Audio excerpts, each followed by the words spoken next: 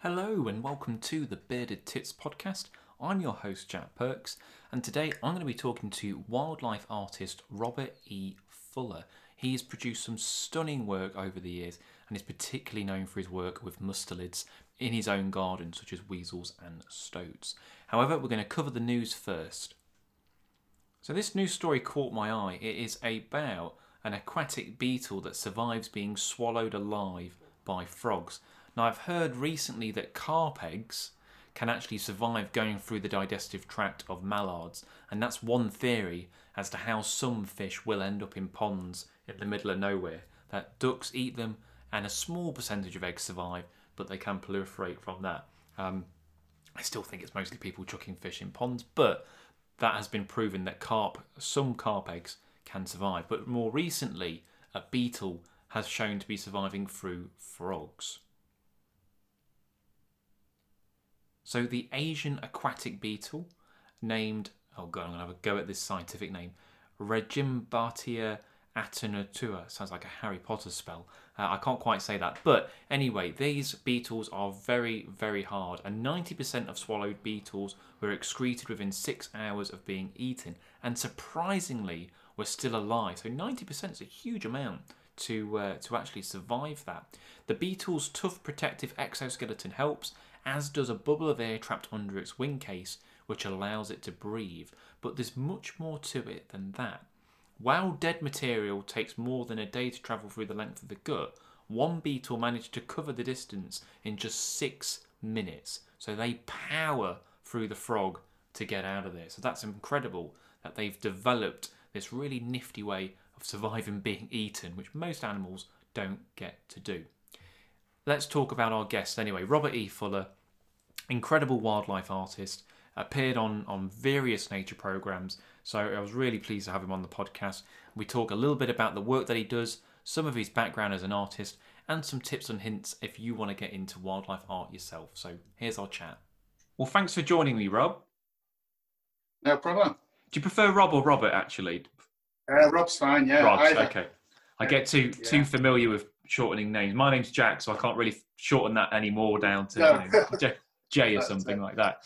Well, you're the first artist we've had on, so I'm really looking forward to this, just to kind of look at the process behind it all. So I'm going to start with what you're most well associated with, which is the mustelids in your garden, particularly stoats and weasels, and the setups that you've created. So where did all that start?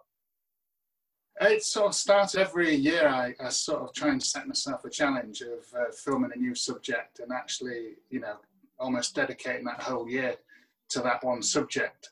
Other little bits of wildlife fit in, but it's not until you actually spend a lot of time with these animals, you actually get to real grips with them and understand them. And I kept, in the back of my mind, it was just really niggling me, stoats and weasels.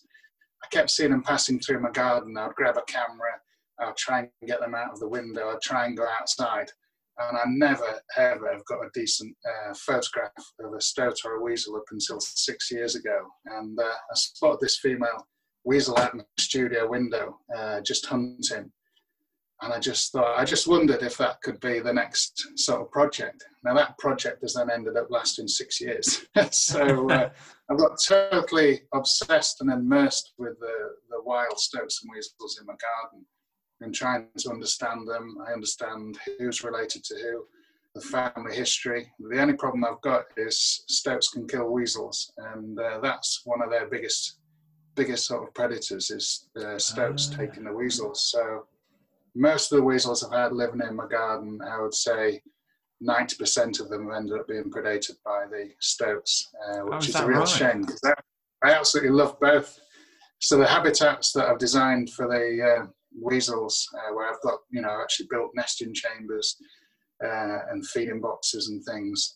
They've all got very small holes, so the stoats are unable to get in. But we've literally covered this whole area with cameras. So I can see, when the stoats are arriving from the hedge lines in this sort of beautiful landscape that we have here. So I know when they come in, I spot them on camera, I know which camera they're going to go to next. And then I've got a network of hides in the garden, which some actually have a tunnel underground from a living room, a 6 metre long tunnel. that I go through to get into a hide. In there, I've got monitors, so I can see what's happening with the stoats or the weasels, and then actually start filming and photographing them. And I've probably now got the biggest bank of wild stone weasel footage and photographs of anyone in the world, I should think, because that's just literally been my life for 6 years, as well as painting. Yeah, well, there's not a lot, is there? If you kind of Google weasel images, particularly, I know there's a little bit more of stoat, but not a huge amount. They're not an easy subject to work. You know, as you can well attest, they're not an easy subject to work with. So what you've achieved is bonkers, really. Yeah. They're proper tricky, and the more little nuggets of information I've found out. You know, I've filmed both stoats and weasels mating in the nest. I nearly filmed one giving birth last year, but a male stoat kept going in and pestering her and rumbling her around because after she's given birth, she'll actually come into season straight away. And she was then actually mated a week later. She was avoiding them, and he actually pushed her out of the nest chamber where she was going to give birth 3 days before she gave birth.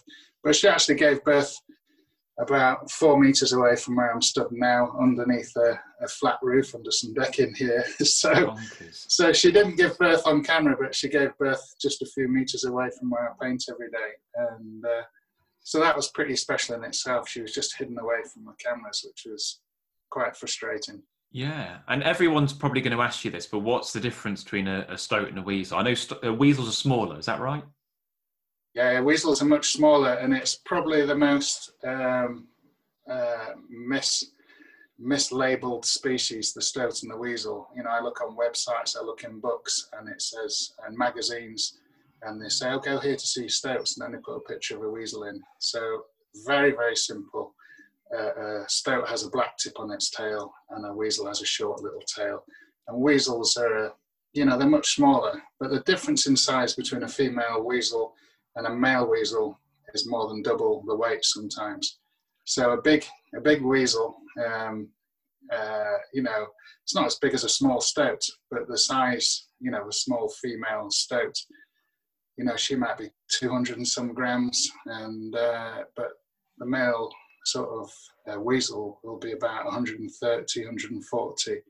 So there's still 100 grams difference, you know, nearly, it's not double, but yeah, so when you just see them scurrying around, I always say if you see it scurrying across the road in front of you, which is what people often see, a weasel is almost like two sausages put together, and they scurry very flat in motion. And stoats can sometimes have a very boundy sort of movement, arching their back, especially when they're in sort of more playful modes. But they pronk a lot more, whereas a weasel running, literally it's like ping, they're just running quite a straight fast line, whereas there's more movement within a stoat that's running fast. They bound a lot more. But it's the black tip on the tail that always gives it away. If you don't see the black tip of the tail, you often see headshots in magazines. Weasels have a lovely little cheek marks under here. So there's a white area around here, and then they have little cheek marks under their chin here. And weasels always have this.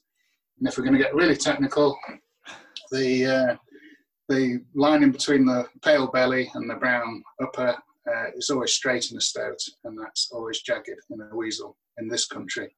That's not true of Ireland, but in this country. So there's quite a few differences between them. And I find it frustrating when, you know, there's, you know, like the Woodland Trust or one of a big organisation mislabeling them. And I've found it on websites so many times, books, magazines. And it's like, if we've got to educate people as to which is which, really. And it's, you know, it's got to be done properly, really.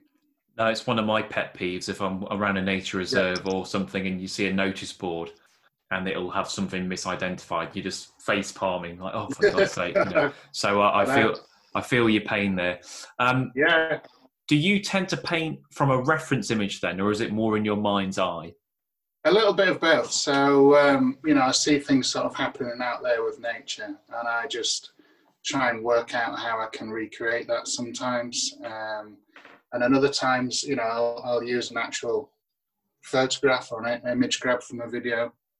And this is an actual kestrel that I've studied this year. behind me on the drawing board. So I'm painting her. I'm not just painting a kestrel.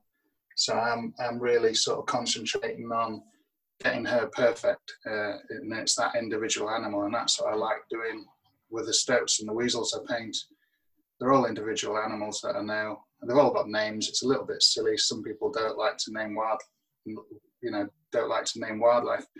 But to me, if I don't name the wildlife, it's just like another stoat. And I've had 40 stoats in the garden that have identified, and there's been a few more that are not sort of recorded properly, but I know them all by their facial markings. So they're all individual animals. Bandita, she's one of the most famous stoats in the world. I think she's been on a Natural World program that then has been seen across the world, in America, Canada, Mexico, Europe. So that was a co-produced program with CBS in America, and so that's sort of gone global. But she's still with us now, and she was born 2016. She was born in just near one of my habitats, and then moved into one of my habitats, and saw her yesterday morning. So she's a very special stoat, and she's due to go home in any time now. Oh, that'd be amazing. I've never seen. Yeah, in a few months. Yeah, you never know, do you? I've never seen an ermine, a white stoat, but we do occasionally get them, don't we? Yeah. I mean, it's getting less and less common. She's the only ermine stoat that I've had in the garden that I know. Her brother started going ermine. Half his tail went ermine. He was going ermine round the face and starting up round his belly onto his shoulders, but he never went fully ermine. And Bandita, she's called Bandita because she retains a little mask around her eyes of dark, like a little bandit. Okay. Yeah. Oh, great. So is there a subject that's particularly hard to paint then? I imagine the detail can be incredibly tricky on some species. Yeah, there is. Yeah, I mean, some of the easiest things to paint sometimes are the most complex. So things like zebras, are going further afield than where we live here now. Not in your garden. Not in my garden. No. I've been to Africa 13 times now, so I've been very lucky to be able to travel to these amazing places. But in my garden, stoats and weasels are quite tricky because the more animals are just one colour or two colours, they're more difficult. So you've got the kestrel here on the drawing board behind me. That's easier because we've got all of the markings, the patternation to concentrate on. Whereas if you've got a stoat that's like more than half browny ginger, you've then got to make that look nice and three-dimensional. So those subjects, the ones that look easier, are sometimes actually harder to capture in a way. Yeah, no, because I suppose you've got to have not 100, but 20 or 30 different shades of ginger, haven't you? And you've got to make it look that's it. Convincing. That's exactly it. Yeah. So how long does it take you to produce a painting? Because I know some artists who can just raffle them out, and then other artists will take X amount of time. So I know it's probably a tricky question because it depends on each one, but typically how long does it take you to say the kestrel behind you, for example? How long did that take to do? Yeah, so that would be. Sometimes the bigger ones are not too bad, but this will be more than 3 weeks' work, this one. Okay. So I don't really raffle paintings out of this size. Potentially I could do, but you wouldn't get a painting like this. Watercolorists are much faster medium. And, I don't try and, get too laborious with my painting sometimes and spend loads of time. But I've got one that is seriously challenging me. I've got one of tree sparrows here, and this has got 19 tree sparrows, all very detailed. Yeah. And it's going to have a lot of blossom on here and things. Now that's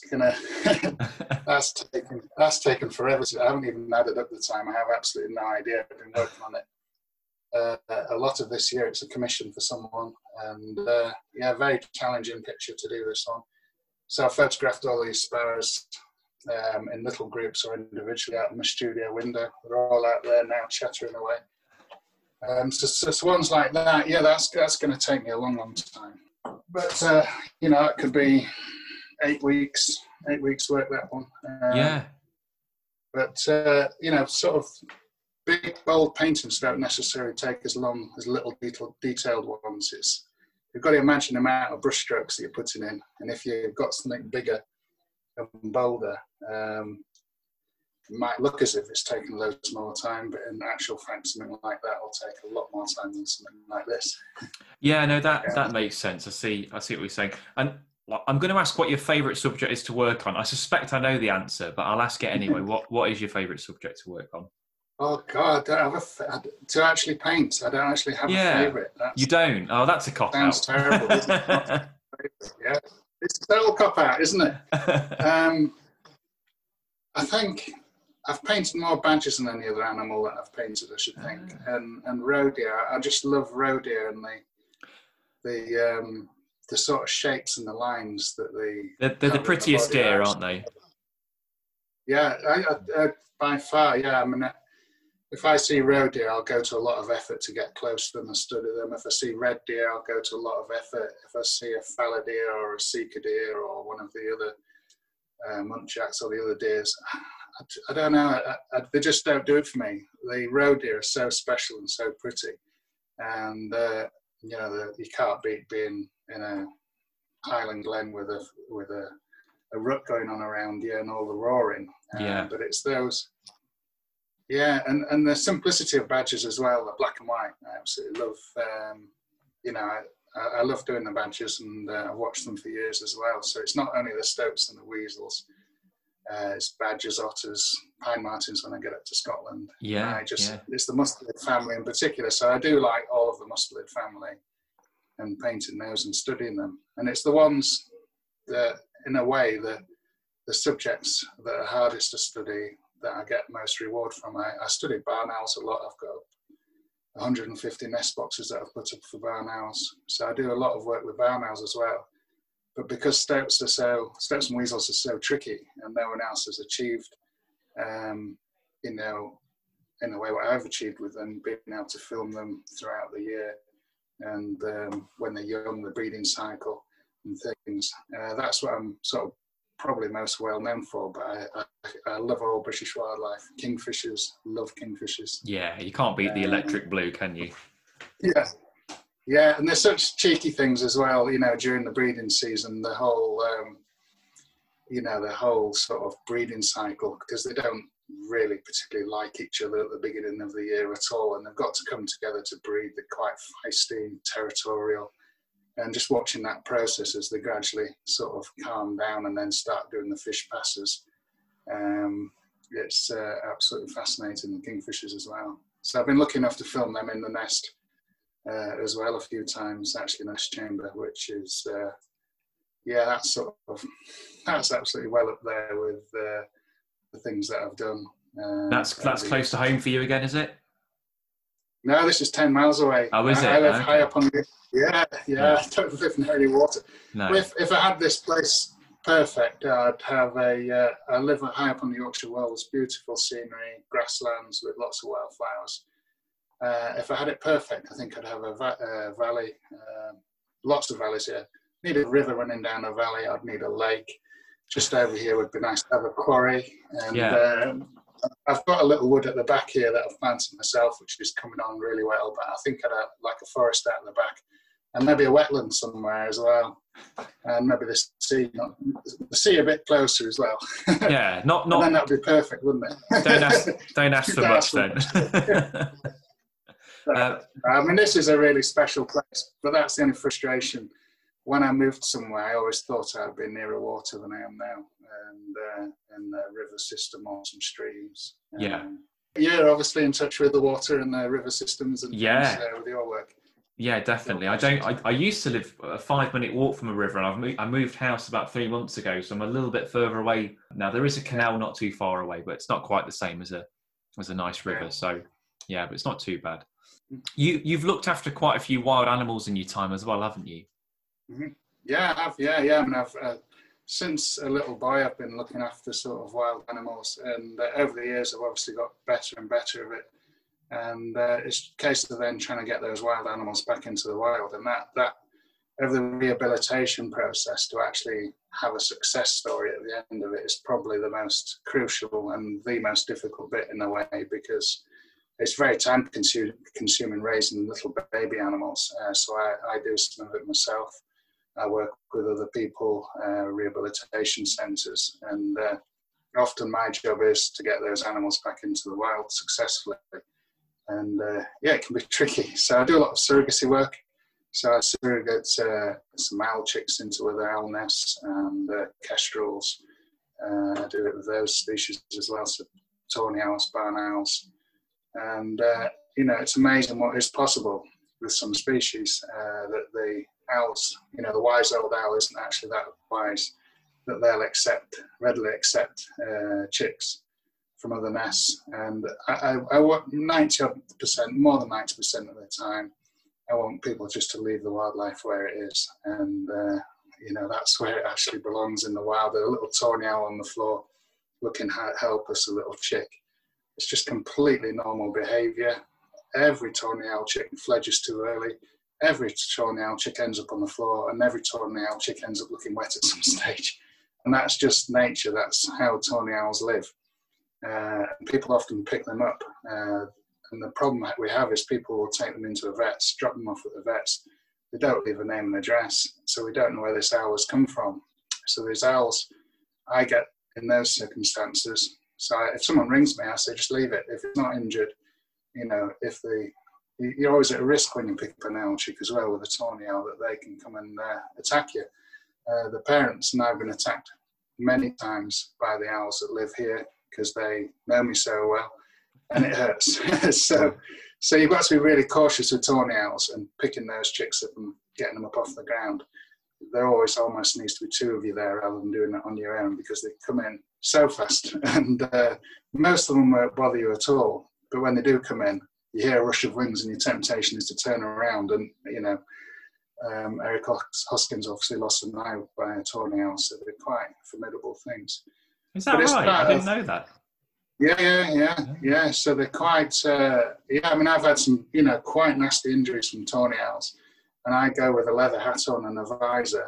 And I thought one day, well, I'll just put some buffs on my neck. And the tawny owl knew I had a leather hat on and a visor, and it then went for my neck. Now, if it hits one of these veins with those dirty talons, you can be in trouble quite quickly. I had blood poisoning from being bitten by a weasel, things like that. It tracked up to my shoulder, the infection, and I was told to go to the doctors immediately. So you've got to be careful of the wildlife and respectful of it. But I love doing getting the birds back into the wild and the animals. I do it with stoats and weasels. And because we've got so many cameras around, and cameras in the nest that we're doing this surrogacy work for, we're actually following it on camera as well. So we know whether it's successful, we know when we've failed. Weasels probably are the most trickiest of all to get back into the wild, because with them being tiny, tiny, tiny little things, a female, 2 wood mice are bigger than a female weasel. So it gives you an idea of size, 65 grams. So if there's any, they have to be absolutely perfect little specimens to go out there. And if I hand rear one from a little tiny kit, they don't have that awareness of what's happening around them. And I've released them in the garden before, and they're just playing around like little idiots out in the open, whereas wild weasels don't do that. They're hidden away in the hedgerows, and you see one occasionally, and they're not just scampering around playing. So they're the hardest ones to get a success story with, I would say. Yeah, it's definitely not a tricky thing to do, but incredibly rewarding when it does happen, like you say. So you mentioned natural world earlier. So yourself and the animals that you've worked on close to home have appeared on quite a few programs now, haven't they? Yeah. I always like sort of sharing the sort of stuff that I'm doing, whether it be on television or social media. Just try and get as many people enthused about wildlife, and especially our British wildlife, because I just think it's brilliant. I'm very, very lucky that I've been to every continent in the world, and I've travelled to some of the most amazing places. I used to watch David Attenborough as a little child, and to think now I've been to a lot of those places that have featured on these huge documentaries is, it's really, really special. But what I'll never leave and forget about is our British wildlife, because it's as special, it's as dramatic, and the drama that you're seeing them playing in the garden. I saw a female weasel leave a nest with all the kits, which was just to this side of my studio. And she went off, she called them up and she went off. And I just thought, I wonder where she's going. So I headed out this side of the studio just to see where she was going. And she popped through the grasses. And then I heard all this squealing and more squealing. And she'd actually taken the kits that were 42 days old. And she went to take them to a rat's nest, to raid a rat's nest. This was one of their first outings. Oh my God. And you thought she would start them off gently. Because a big female adult rat, if she was wanting to protect those little young, it could have all of a sudden turned out very bad for those young weasels on their first outing. But I went to one area where I could hear the squealing, and I just parted the grass, and there was a monumental battle with one of the male weasels and a young rat that was just slightly bigger than it. An absolute battle ensuing as I parted the grass. And just never seen anything like it. How a weasel, I've hand-reared weasels, so I know how they hunt, but it's a full wrap-round grab. They use the front paws.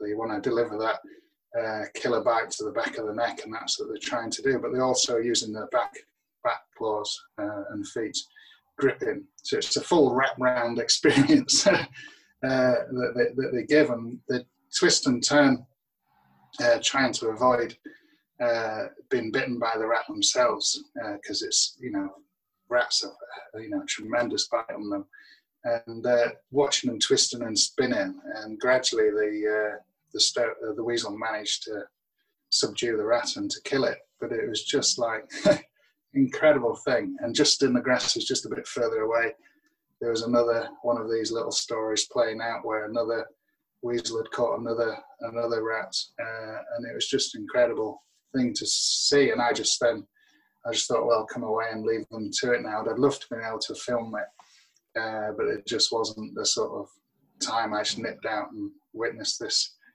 complete and utter drama going on. And I've seen the cheetahs taking down gazelles in Africa, and this was up there. It was special seeing that. It was quite incredible. It is a mini Serengeti in your back garden, isn't it? For anyone's back garden, really. It is, yeah. Whether it's the insects, the mammals, the birds, there's so much happening. We've got now, I've lost count now, but about 80 or 90 cameras here on site. And so we've got them in thorny owl nests, barn owl nests, kestrel nests, and just those three species. Throw a squirrel in there as well, and jackdaws, stock doves. Just those dramas that you see within just a short periods of time, where one barn owl might fly into another one of the kestrel's nest box, and then this whole scenario starts unfolding where the tawny owl then gets upset because the barn owl flies into, escapes from the kestrel, flies into another nest box. The tawny owl comes in and has a go at the barn owl, and it's actually a barn owl from last year's brood, but the tawny owl then goes to the barn owl nest box and then actually takes revenge on that and knocks the barn owl back into the nest box by its head. And it was actually the wrong barn owl. They blaming the wrong barn owl. But literally within a few minutes, all of this sort of stuff can unfold, and then you've got the jackdaws vying for the nest sites as well, stealing eggs, sometimes stealing chicks of the kestrels. So it's absolutely, it's gripping. And we've got monitors displaying all this sort of behaviour. Got baby barn owls on screen at the moment here, second brood. Oh wow, yeah. Sometimes the parents are roosting in here or in top of my workshop there. So we're able to keep. It's a lovely day out here there today. So the barn owls are just roosting in the wood at the back. So they're just not on camera, the adults. Yeah, so there's always stuff happening. Yeah, that's how you want it, definitely. And if someone wanted to become a wildlife artist now, what kind of advice would you have for them? The main bit of advice is to actually know your subject and actually study your subject. don't sit at home just like copying stuff out of books and things and magazines. Actually get out there, study a subject, and get to grips. Even if it's just, even if it's just the sparrows in your garden. There's so much available wildlife-wise for us, and possibly don't always do the obvious thing. I've got to make a living. I've got a business to run. But sometimes the most fascinating things I've done is just drawing a wasp, or when I was younger, finding little things, shells. I used to start off doing feathers, skulls, and things like that. So actually know the anatomy of your animals as well, and know how they're put together. You're not going to be able to draw one until you know the anatomy and how they work and how the sort of joints work and things.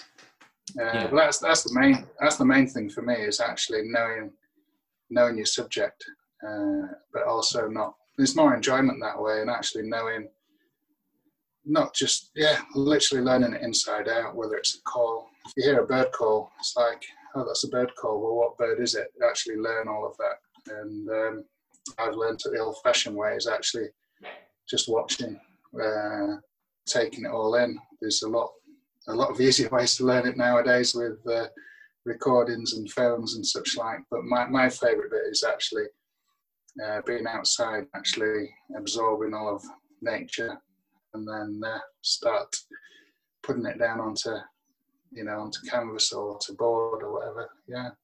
No, I'd agree. It's similar to wildlife photography, really. I'd say the same thing. Yeah. You can know how to use a camera, but you've got to know about your subject, and that's going to greatly help. Well, before we go, I think we should find out whereabouts your gallery is in North Yorkshire, and if people want to find out a little bit more about the sort of work that you do. So you said North Yorkshire, but whereabouts are you? Yeah, so I live high up on the Yorkshire Wolds, which start again. So I live high up on the Yorkshire Wolds in a place called Fixendale. So it's a beautiful area, chalkland area. So it's not far from York. And then we've got across all social media on all the platforms, and you just look for my name, Robert E. Fuller, and the E is quite important. You might pick up an old actor, cowboy actor, but we've got quite a good following now, so we should be easy to find. Okay, just check for Weasels and not Smith & Weston.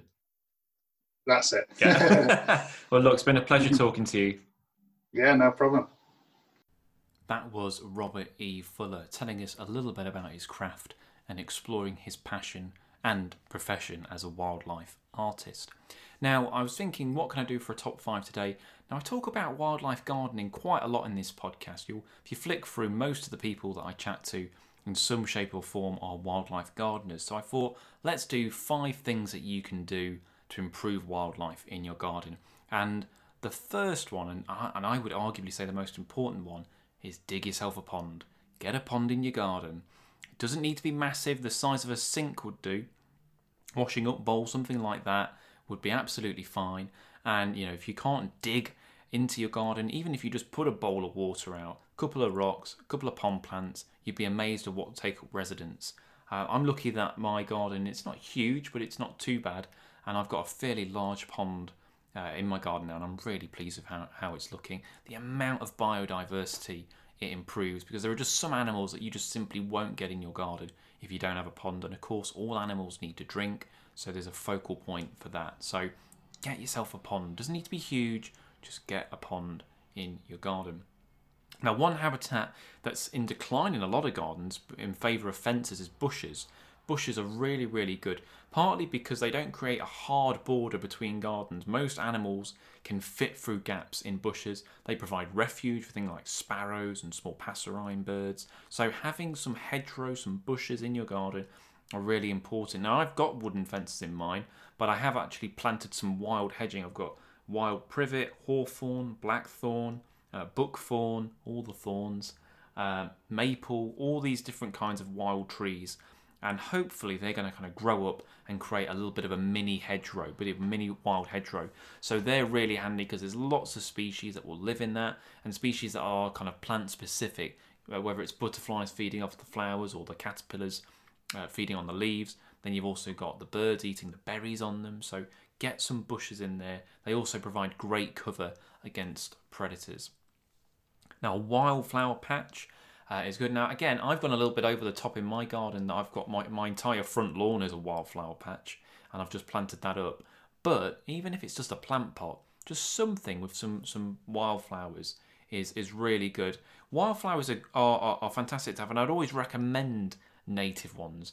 But the thing with native wildflowers, they don't produce nectar for very long.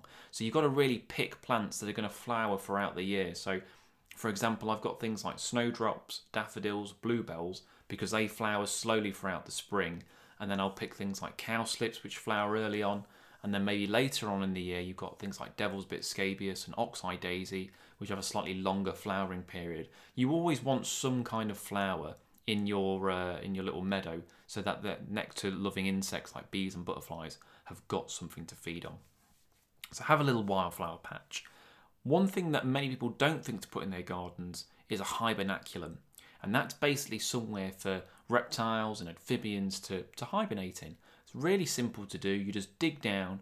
Ideally 60 centimetres is perfect, but you could get away with 30. Fill it with rocks, with logs and things like that, leaf litter, and then cover it with a little bit of soil. Make sure there are some little gaps so things can bury into it. That will greatly improve the amount of frogs and newts that you've got in your garden if they've got somewhere to hibernate safely and keep at a stable temperature. Doesn't necessarily have to be right next to the pond. I've put mine next to my pond, but you could have it anywhere in the garden. They'll find it and they'll use it, and it also adds up as a great bug hotel as well. Now, the last thing I'll mention is bat boxes. We always have bird boxes in our garden, but few people think to put bat boxes in. Typically, as long as it's higher than 6 foot, higher than things like cats can reach, on a tree or on your house, that's absolutely ideal. I've not put mine up yet, but at the side of my house, I am going to put a few bat boxes, because in the summer, I was enjoying watching them come down to my pond and take insects. So I don't know what species they are. Probably Daurbentons if they're taking insects off the water, but you never know. So that would be brilliant. So get a bat box in your garden. So that's 5 relatively simple things that you can do to improve wildlife in your garden. Now, next week, I am joined by the one and only Sophie Pavel. We are going to be chatting a little bit about beavers. I know she gets bombarded with beaver questions, so we're going to be talking a little bit more about her career, how social media influences young nature enthusiasts, and a whole range of quirky and interesting subjects. I'm really looking forward to that chat. This has been the Bearded Tits podcast. I've been your host, Jack Perks, and I will catch you in the next one. Cheers.